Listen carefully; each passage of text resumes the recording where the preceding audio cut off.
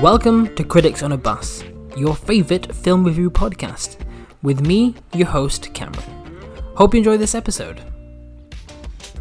Welcome to another episode of Critics on a Bus. Did you forget the name of your podcast just then? I thought it was Critics on the Bus, but it's on a bus. Just a singular bus, just one. It's been a long week and it's only Monday. Right, this is going great. Joining me on today's journey. Hey, see, bus themed. Joining me on today's journey is my long-suffering wife, as it seems. Aisling, welcome back. Hello. It's nice to be back again. Yes. This is 3 in a row now, isn't it? Yeah. So, okay, what film are we reviewing today? So we are reviewing Munich, The Edge of War, which is a new Netflix film starring George McKay, who you probably would have no idea who that is by his name, but if you saw him, you'd go, oh, that's the guy from 1917. He's making a little bit of a name for himself in starring in war films. Also stars Jeremy Irons. He plays Neville Chamberlain, the British Prime Minister. Alex Jennings as well is another one who's probably well known. He has been in The Crown. He's in this film. Mark Lewis-Jones, who also was in The Crown, is in this film. And that's about it in terms of big names for this one, I think. Unless I've missed anybody. No, yeah, I think that is the big names. We've also got Janice. I Niehauner. I would guess Janis Nyvoner from my weak German. Yes, who is German. And Liv Lisa Fries. Freeze. Yeah, probably two other people we should just mention as semi. Well, yeah, Yanis probably more as the lead for this film. Yes. So George McKay, the star of 1917, which might be one of the best films I've ever watched. Valid. Just absolutely robbed at the Oscars. But he's in this film, and of course the legend that is Jeremy Irons is also leading this film. So Munich, The Edge of War is based on a book by Robert Harris, and it's set around the 1938 Munich conference between Neville Chamberlain, the French president, and Adolf Hitler, the leader of the Nazi Party in Germany. And Mussolini? Wasn't the Italian leader of the Italian government there as well? I don't know if he was there. I feel like he was. And potentially Mussolini, as they have a conference to try and stop Germany invading Czechoslovakia for land. And the film centers around two young men at the time, Hugh and Paul, one English, one German, as Paul von Hartmann is trying to basically whistleblow and commit treason by giving some military secrets over to the British to try and stop the conference, to try and stop Hitler's war machine begin across Europe. And Hugh is brought in by MI6 to try and retrieve said documents because of his friendship with Paul during the conference, and try and deliver them to someone to make something happen, to try and stop war. The relationship of Hugh and Paul and their activities is fictional, but the work of the governments and the conference is real. It has happened. That is a historical event, and the rest of the story around that event is, I guess you could say, fictional. There is some speculation as to there are certain people that it could be based around in the 1938, but there's no confirmation of that, so we're going to say it's fictional. And so that and the film revolves just around that whole plot of getting the documents, kind of working through that relationship and what it could or couldn't do for the war. Spoiler alert, we did know the war happened. If you don't know World War II actually happened, then where have you been? But it did happen. But significant a short while after this conference. So this conference delayed it by about a year, I think they said. By about a year, not much, but it did delay it. So there's no spoilers there. You should know that World War II happened. So we can stay clear of that.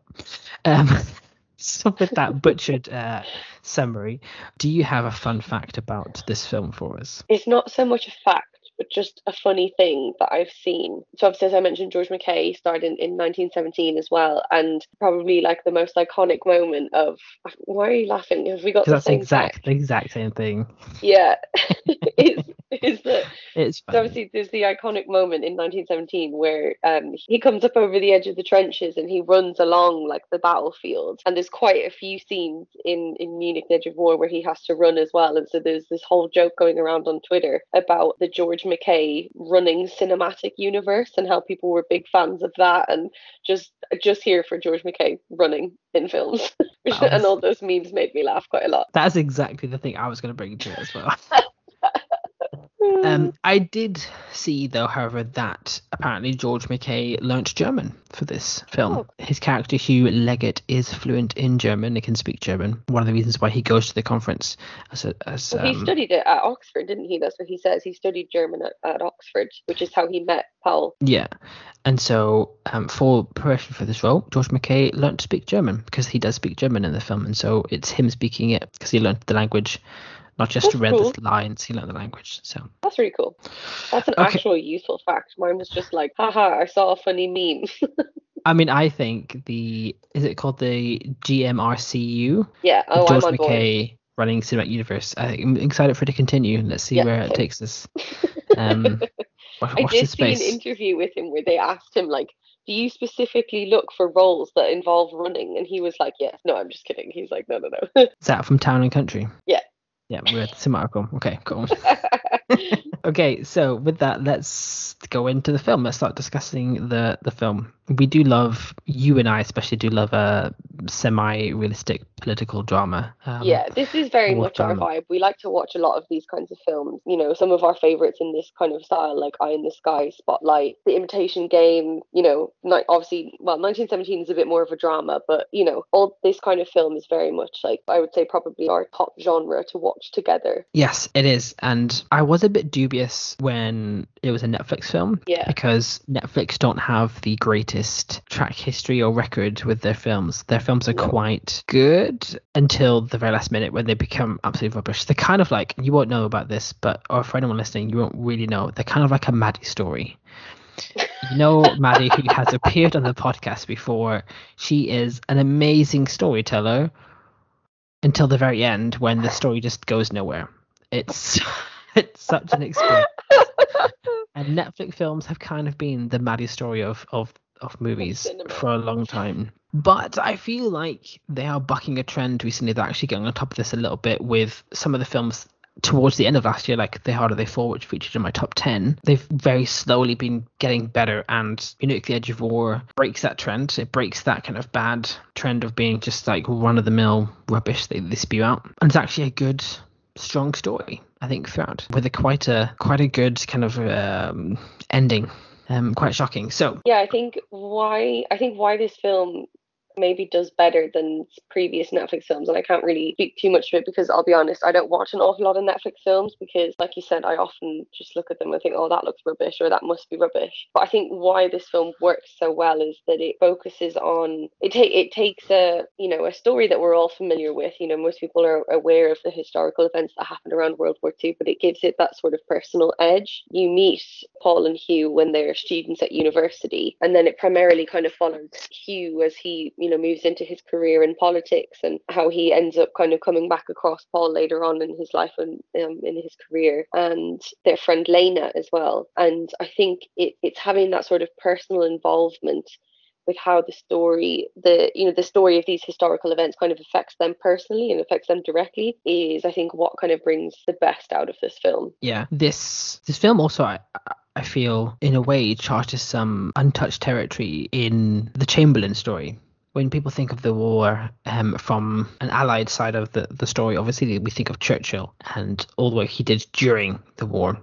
We never think about the person beforehand. Neville Chamberlain is I think I consider quite a controversial figure in British politics, especially because he was in charge ultimately when we got led into war. No, Churchill was in power because he was the one who gave that famous speech, like, regret to inform you that we're at war. But I think a lot of people sort of blame Chamberlain for not seeing Hitler for what he was sooner. They say that he turned a blind eye to a lot of what Hitler did, and essentially, which is kind of what this film shows in some way. Yeah, I think because they do portray Neville Chamberlain as kind of a sympathetic character. Yeah, in very that much so. His ultimate goal through the whole film is to avoid war. He does. Like, the way that he's written, his whole mantra is that he's lived through one great war and he wants to avoid living through or forcing another generation into a second one so soon. And his entire goal is to basically appease, speak to, negotiate with Hitler to avoid conflict at any cost in the short term, in the hope that it'll become a long-term solution. Yeah.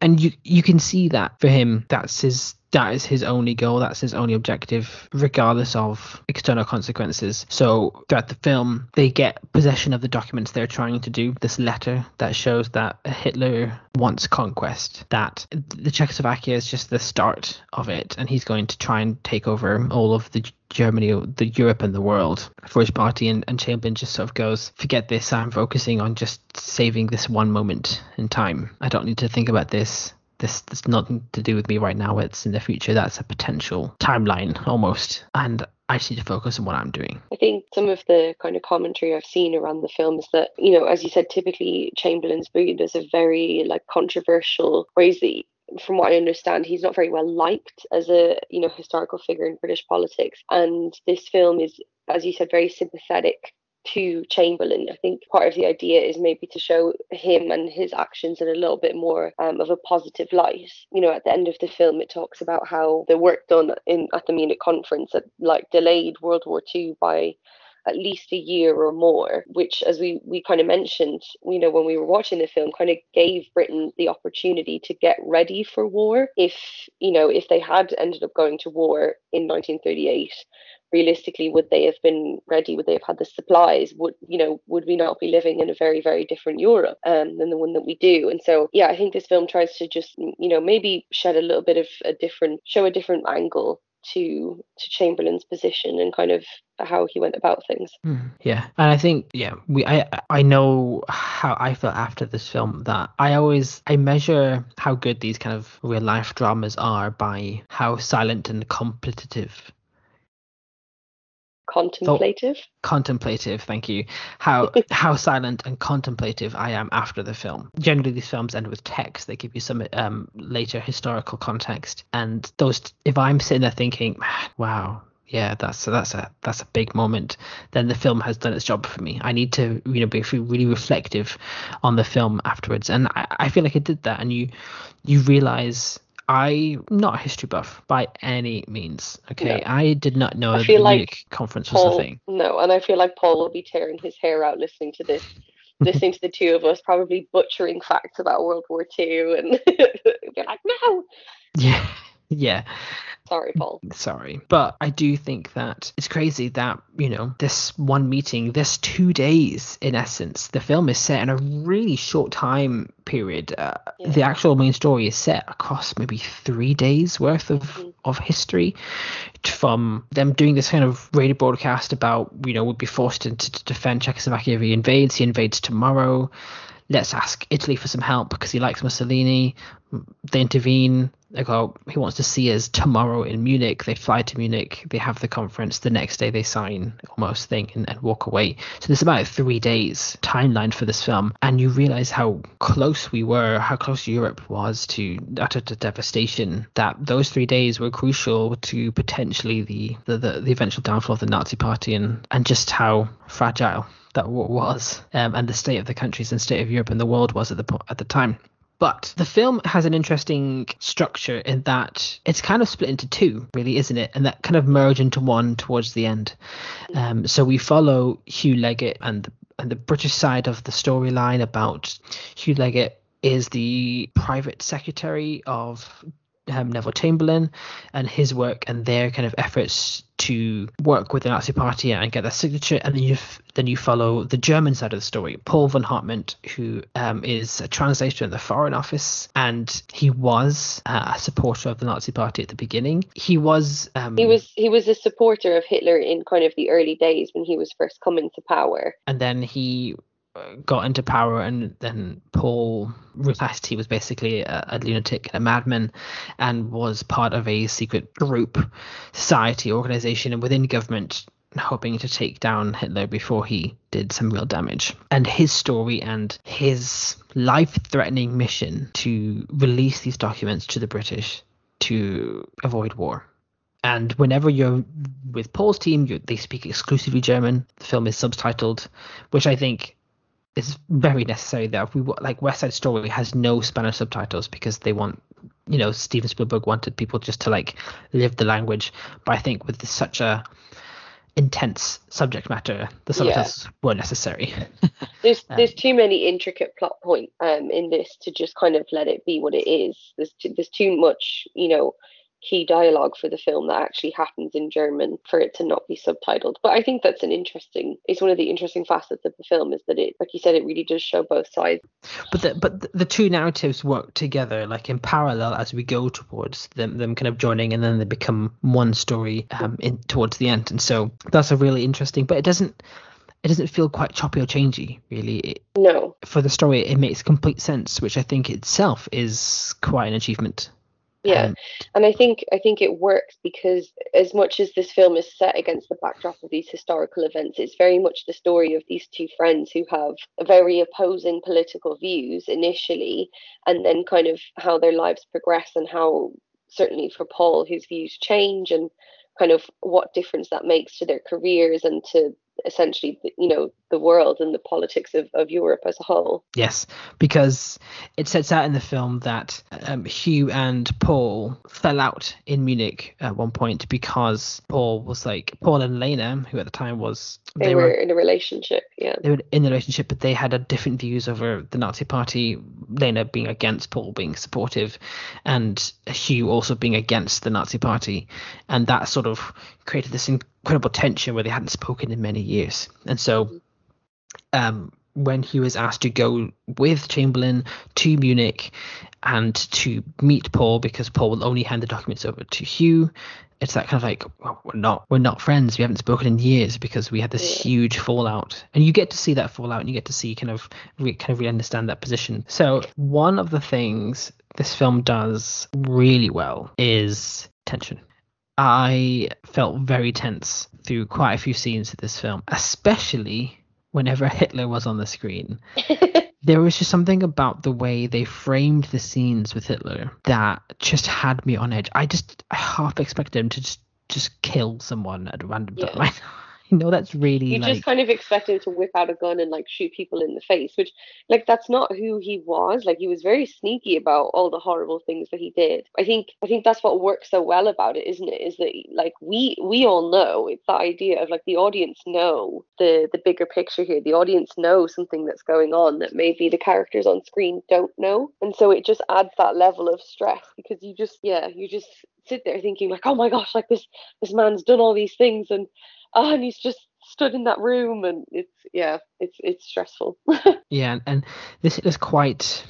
He's interesting because he's quite aggressive, but from a distance, he's very verbally aggressive. He's very confident, and because obviously that Paul von Hartmann is doing what he's doing, and he's so close to Hitler in this film. As he has a few private meetings with him while he literally has the document on him, or while he's about to try and assassinate Hitler, and he has the gun like right behind a piece of paper, and it's so tense. And I think because that Hitler survives and leads into war, it's like, do they kill him? And there's that kind of air of not knowing. And because Hitler just has in this film, he just has this utter, just creepy, evil confidence in him that just sets you on edge. It's fantastic, really. Yeah. I kind of half found myself almost holding my breath whenever he was on screen. Just like, he's there.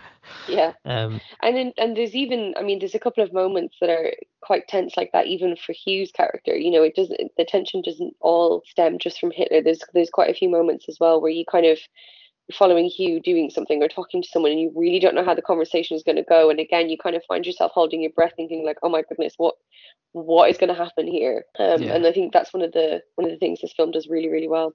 Yeah, it's just it is a really well kind of crafted film, and I will say it's a little bit of a slow burn. Yeah.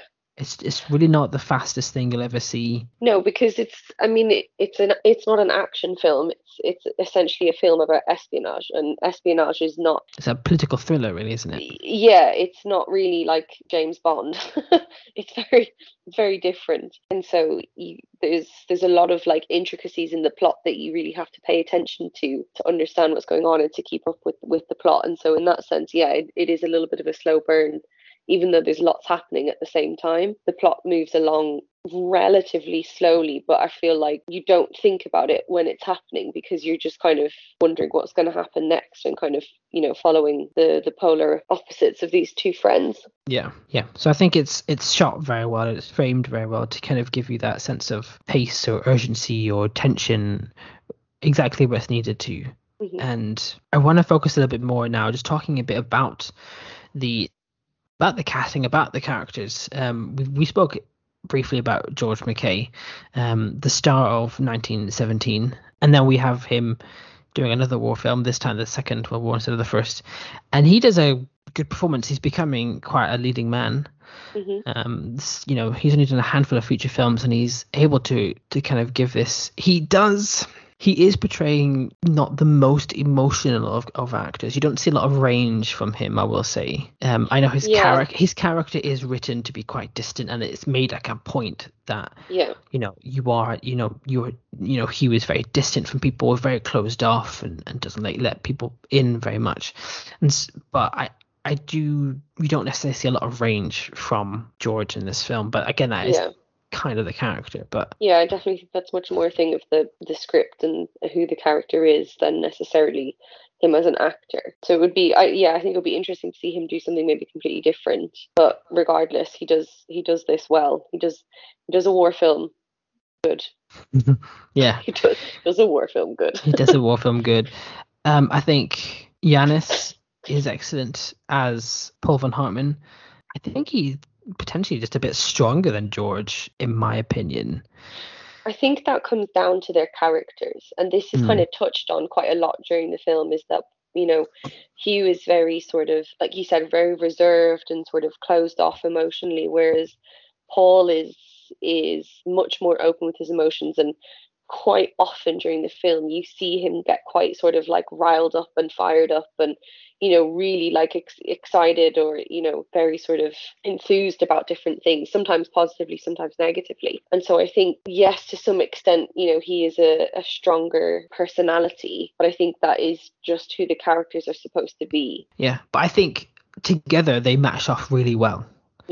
And they're able to really kind of control the scenes, and they have a great dynamic together. They really do. And I think that is a great strength of the film, and you kind of really sells you the story almost, that they are estranged friends, and the things that they're doing, and they are novices. They have no idea what they're doing or how to conduct international espionage, and they're just kind of figuring out and hoping for the best. I think actually, just in thinking about it, one area that you maybe do see a little bit more range from George is when they go to visit Lena. So to kind of, just for a little bit of plot context, kind of early on when Hugh and Paul meet at the conference, he asks him, like, where's Lena? And Paul says, we don't speak anymore. And then after, kind of towards the end of the trip, after, isn't it? After Hugh takes him to meet Chamberlain and show him the document, he comes back and says, like, come with me. And he takes him to go and see Lena. And now something that we're not told early on in the film, but you understand kind of towards the end, is that Lena was actually Jewish German, and you go to see her, and obviously Lena is in a very bad way because she's been attacked and abused and had some horrific things done to her by the Nazis. And Paul essentially explains to Hugh, I really thought that, he's like, I kind of knew that Hitler was a bit of a racist, but I thought it could all be put to one side for the good of the politics, for the good of Germany. He's like, but if they're capable of that, they're capable of anything. And in that scene and that sequence where they have this discussion and how Paul tells Hugh that he's going to do whatever he can do, even if it means, getting killed to stop Hitler.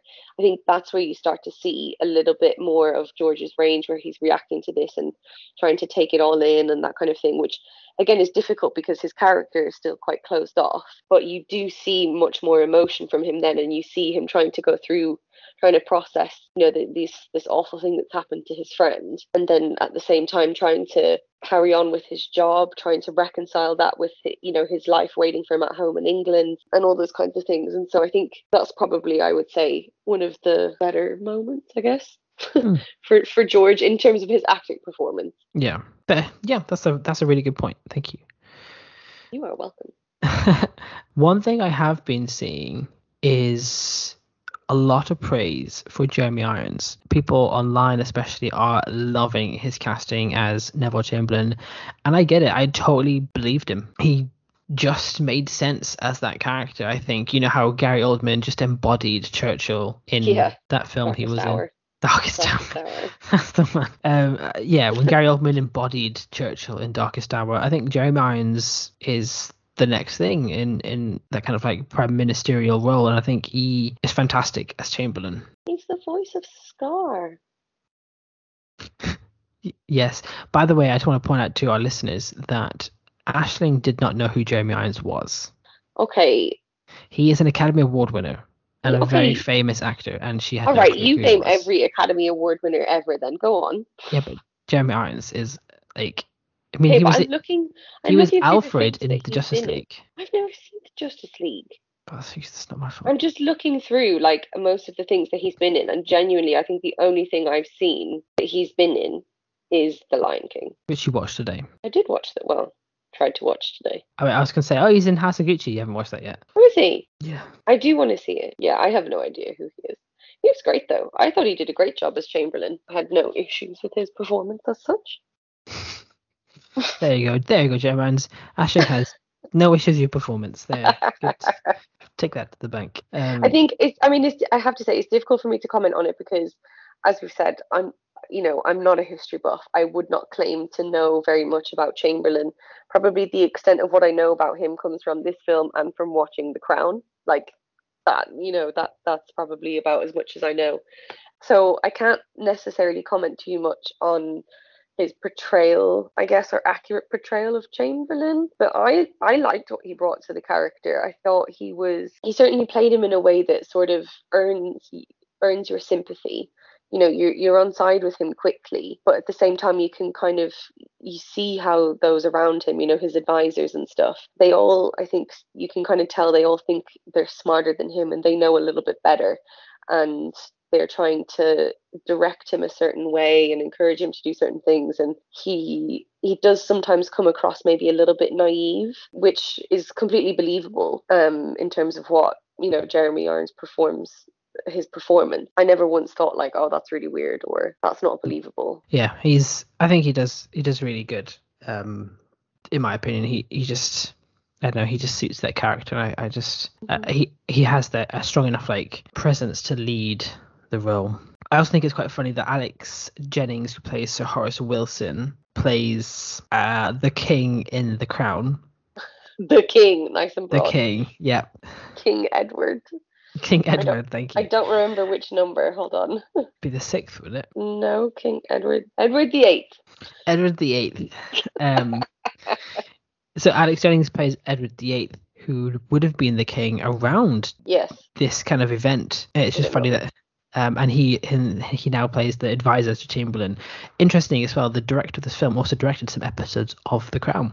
Oh, maybe that's why you brought him in, because then you've also got Mark Lewis-Jones, who plays Sir Osmond Cleverly. Yes, who also is in The Crown, plays the professor at the University of Cardiff, I think it is, isn't it? Mm-hmm. Where Prince of Wales goes to study Welsh. So that could be where they got their connections or their links, maybe. Yeah, they're alumni. And I do want to just make a mention to Ulrich Mathis, who plays Hitler. Not necessarily a big name, not well known. I think he does a lot of German films, so he might be big in Germany. Hmm. But outside of Germany, I don't think he does very much. As weird as this is to say, he plays an excellent Hitler. Yeah. As a sentence, he is imposing and terrifying. To be honest with you, I think he's Yeah. probably the scariest Hitler I've seen on screen because he's not a raving madman. No. You know, this Hitler is very calm, very controlled, makes jokes, very confident, Hmm. and very sure of his position. And you often see Hitler, you know, towards the end of the war, losing power, you know, being assassinated and going crazy and getting angry. And this is a very different version of that character, very just controlled, very, very sure what he's doing and that he's doing the right thing. And that makes him feel more dangerous. And Ulrich Mathis is excellent at that. Yeah, because I think often Hitler is, like you say, portrayed in the way that we talk about him now, you know, like he was an evil dictator, he was a madman, etc., etc., which he was. But how he rose and came to power was that he was a smooth talking politician. I think we sometimes forget that context, you know, and so I think, yeah, it's really interesting to see this portrayal of a very different Hitler than we would normally see. But yeah, like you said, he performs it just excellently. Interestingly, he also played Joseph Goebbels, I don't know how you say that word, Goebbels, Mm. in another film, who was like the chief propagandist for the Nazi party. So, got an awful lot of like typecasting, I feel, going on in this film. We've got George McKay in his war films and Ulrich Matthews playing an awful lot of Nazis. Like, I need to get these actors branching out a bit more. Just because you're German doesn't mean you have to. You always have to play a Nazi. So, the music for this film. Another fun fact for you. Ooh. That this film is composed by Isabel Waller-Bridge. She has done films. She's done such Fleabag, Emma, some of Black Mirror, and is the sister to Phoebe Waller-Bridge, the well-known actress who wrote Fleabag, helped write the recent James Bond film No Time to Die, was brought in during that. A comedian, well-loved and respected British writer and actor. So yeah, the sister to Phoebe Waller-Bridge composed the music for this. She also in Sort of Story and wrote and produced Killing Eve, I believe Phoebe Waller-Bridge did. Oh, okay. Just to give you some more context to her. So she is a big deal. So Isabel Waller-Bridge composed this film, and whilst the music isn't something I feel like I would listen to on repeat or constantly, I never felt drawn out of the film by the music. It always felt perfectly in place. It was just kind of really kind of there, just in the scene. But I did love, quite ironically, the times when there wasn't music. This is such a thing for you. It is such a thing. The lack of music is sometimes such a powerful tool and sometimes really underused. A lot of the times, I think the first meeting or the last meeting between Paul and Hitler was without music. The whole reason is that it draws you into the scene. It's just you and the characters on screen, you know, experiencing that emotion, and in this case, experiencing that tension and that kind of build up. And it's really powerful. It's a really great tool that I love when people use it, and I always notice it really much. And so, yes, whilst this isn't a big kind of standout, I listen to this on repeat on Spotify and find myself, you know, like humming the tunes, the music felt so in place that it just felt part of the world and completely almost unnoticeable. So I just want to point that out there. Just agreed on all counts. I have nothing to add. So with that, let's go to Critics Corner. Dun, dun, dun, dun, dun, Insert dun, jingle here. Insert jingle here. One day. So, what are the critics saying about this film? It's doing all right, yeah. It's got a 6.9 out of 10 on IMDb. I've lost the Metacritic thing again. Where is it? How do you find it? Metacritic is 53, so it's not great. No. Rotten Tomatoes, it's doing a lot better. It's got 84% critic score and a 77% audience score. But that's only based on about 50-ish reviews and ratings. So it's not been super widely watched, but seems to be doing fairly well. Yeah, it's high end. It's low high. Mid-range? Low high. No, it's more than mid. It's higher than mid. It's like high mid, low high. Okay. It's a thing. We're gonna make it a thing. Yeah, the Rotten Tomato score especially are way higher, and Yeah. that I feel is probably a better representation of the film. The Metacritic score at 53 is really That's quite low. quite a harsh. Yeah, because I even mean, IMDb has it at a 6.9, so that's kind of, roughly on par with Rotten Tomatoes. yeah. I mean, its reviews are all at 60, Yeah. and there's like a 50 in there, so it takes the average of the mean average of all the reviews on Metacritic, I believe, and gives it. So they're all quite at like 60, but yeah, I'm feeling a bit hard done by Metacritic there. Yeah, that's quite harsh. Yeah. Metacritic knows nothing. What are they talking about? Yeah, we're better than them. Rubbish. So, but in general, it seems to have been quite a positive response. I did skim one scathing article in the Independent, which I think was more scathing of the concept of making films about World War II and these rich, powerful white men and blah blah blah blah. And I was like, okay, just enjoy the film for the piece of art that it is. Enjoy the actors' performances. Enjoy a nice story. Like, please calm down a little bit, Yeah, I think from what I've seen in some reviews, a lot of the issues stem to the fact that people are a bit bored of World War II, really. There has and been like, a lot of war films the last couple of years. I mean, we've had obviously we've had this, we've had 1917, which I know is World War One, but is still a war film. We've had Darkest Hour, we've had Dunkirk, we've had a couple of others as well, haven't we?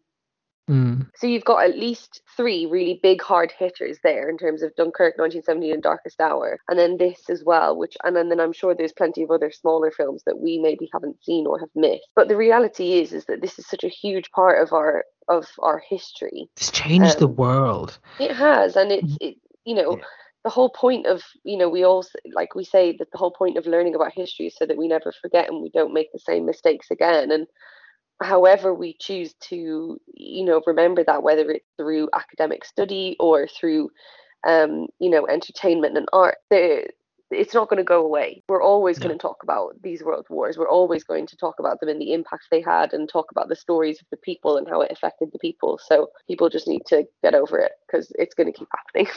Yeah, and I also think it's important to the films about the Second World War especially always baffle me because it's such a world-changing event. It's, I want to say once in a generation, but it happened twice in a generation, didn't it?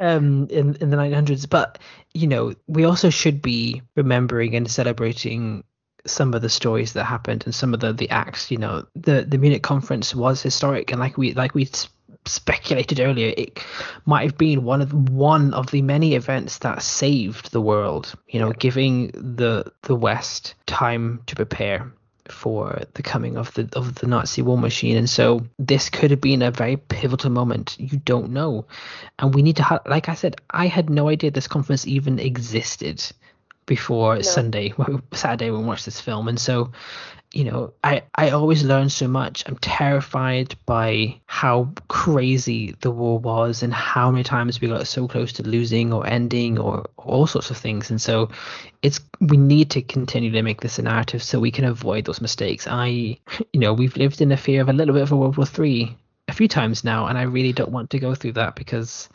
it's not a good time. So we need to be wary of this and make sure we avoid those mistakes. And this is a great way to do it. This is a way people listen and people consume the information. This is a much more accessible way than trying to sit people down in an academic setting. Like, we all learned World War II in school. We all learned history at school, but how many of us actually remember it? I mean, we've both sat here and fumbled our way through the facts of the basics around World War II, so clearly we haven't done great at it.